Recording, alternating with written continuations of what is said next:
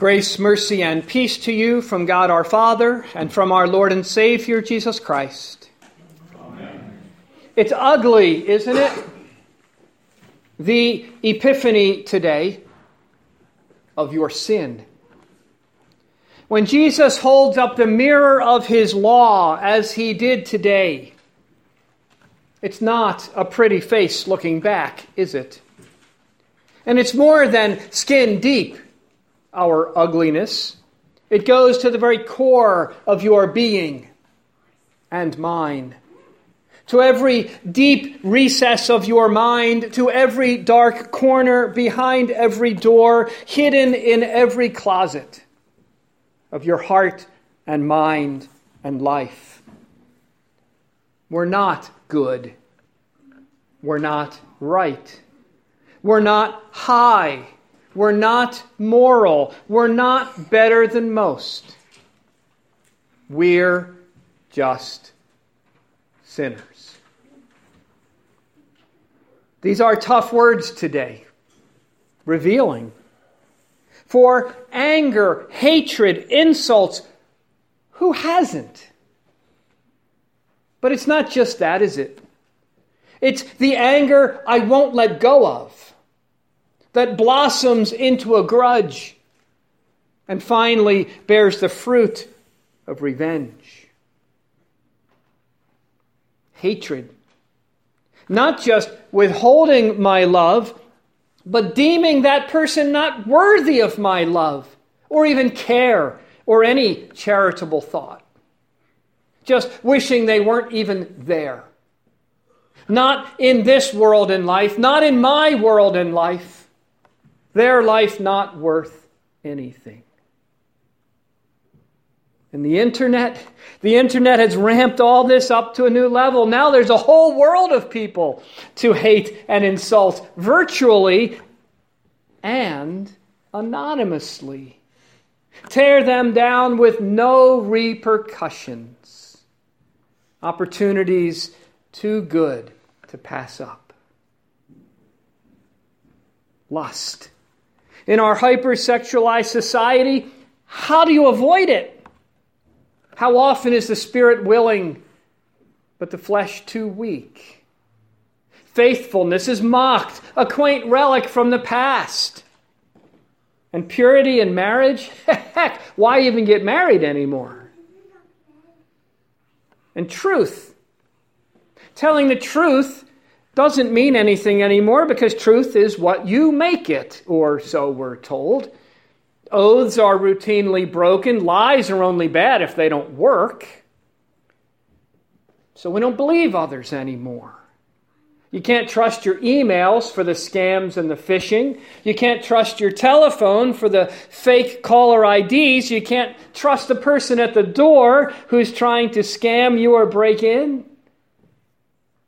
Why should I trust you? Even God and His Word. Truth? Well, maybe then, but not anymore. It's ugly, our sin. I'm ugly, my sin, the depths to which we have fallen. And I don't want to look in the mirror and see that. Take it away, Jesus. Take it away. And that's just from a couple commandments. Jesus sets a pretty high bar here for what we're supposed to do, for who we're supposed to be. And we fall far short, ugly short. It is a bar really impossible for us to get over. Which makes me think of pole vaulters. You get to see them about once every 4 years when the Olympics come around. The best pole vaulters in the world can clear about 20 feet or so. But what if the bar was at 100 feet? There's no way. They're not even close. But heck, if a marathoner can break the unbreakable 2-hour barrier, why not? Who's to say we can't? So someone tries. They work harder than ever, get stronger than ever, invent a super pole that can hurl them higher than ever. And finally, one day, somebody gets up to 100 feet. But just when they get up that high and they try to clear the bar, they find out that the bar is against the roof of the stadium. There's no way over. There's no room. So perhaps you've tried to keep the law really hard, harder than most, to get over that bar. But it's right against the roof. Well, you could cut off your hands and feet and pluck out your eyes and remove all the parts of your sinful flesh, but there's still not enough room for you to get over. So you could starve yourself and fast, and you still can't get thin enough to get over. And it's not a glass ceiling that we're bumping up against that we could smash through if you just try hard enough. It's a wall of solid rock, like a tomb. And you ain't getting over, and you ain't getting through, and you ain't getting out. It's ugly. I don't want to look at it anymore. I don't want to look at me anymore. Take it away, Jesus. Just take it away. And he does. Not the law, but your sin, your death, your failure. He came to take it all away. The law stays. It's the truth. As we heard last week, in the verses that come right before the ones we heard from Matthew today, Jesus came not to abolish the law, but to fulfill it. Every last jot and tittle, every iota, crossing every T and dotting every I. So Jesus is the one who clears the bar of the law with his perfect, law-keeping, law-fulfilling life. And all your ugliness, it's mine, he says. You see that in sports too. A team messes up, but one of the players steps up and says, my fault, my bad, it's on me. That's Jesus. He actually takes all of it, all the sin, all the failure, all the ugliness, and it's no lie. He actually takes it and makes it his. He becomes the ugly one, the one who crashes and burns, the one who falls short. Your sin becomes his, and he pays the price for it. So Jesus clears the bar of the law with his life, and then pays the price for your failure with his death. And then he saves the best for last. He rolls away the stone of the tomb with his resurrection, that solid rock holding us down, holding us in, and crushing us under its weight is gone. Now, heaven is open again for you. There is life and hope again for you in him, in Jesus. The one who cleared the bar with his life, paid the price with his death, and opened the grave with his resurrection. Take it away, Jesus, take it away. And he did. So now, after having looked into the mirror and seeing our sin and ugliness, Jesus now says, look at me on the cross in the same way. What do you see? What do you see in that epiphany? Is Jesus angry? Is he angry with you? Hate you? No, no, and no. Even those who put him on the cross, Father, forgive them. And lust, none of that there. Jesus shows true love for his bride, for you. He gives himself completely, lays down his life, faithful all the way to death. For there is Jesus giving his body and his body parts for you. The hands and feet and eyes that you have used to sin, he gives to the executioner for you. And you see truth, promise made, promise kept, a Savior even when it meant a cross. He is who he says. No scams or faking here, for he not only speaks the truth, he is the truth. And he will always speak the truth. His yes is yes, and his no is no. When he says you're forgiven, you are. When he says, my body and blood hanging here, I give to you to eat and drink, truth. So we have hope. Because he did take it away. All that we don't want to look at. Not the law, but our sin. To give us life. Life like he gave to Israel.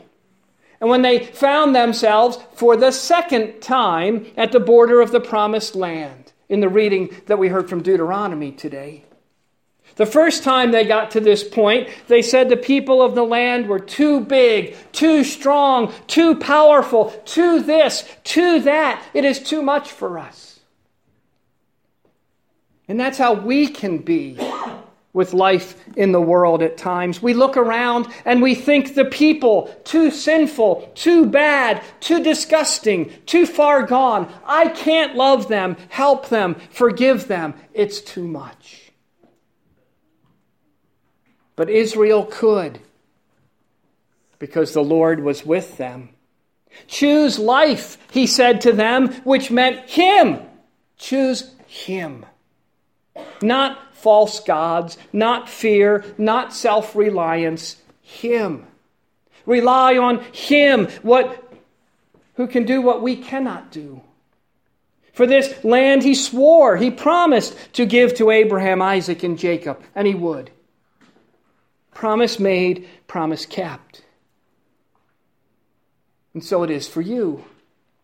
He promised to send you a Savior. Promise made, promise kept. He promised to open the grave in heaven for you. Promise made, promise kept. He promised to give you his Spirit. Promise made, promise kept. And when he baptized you, he promised you all that he has done for you.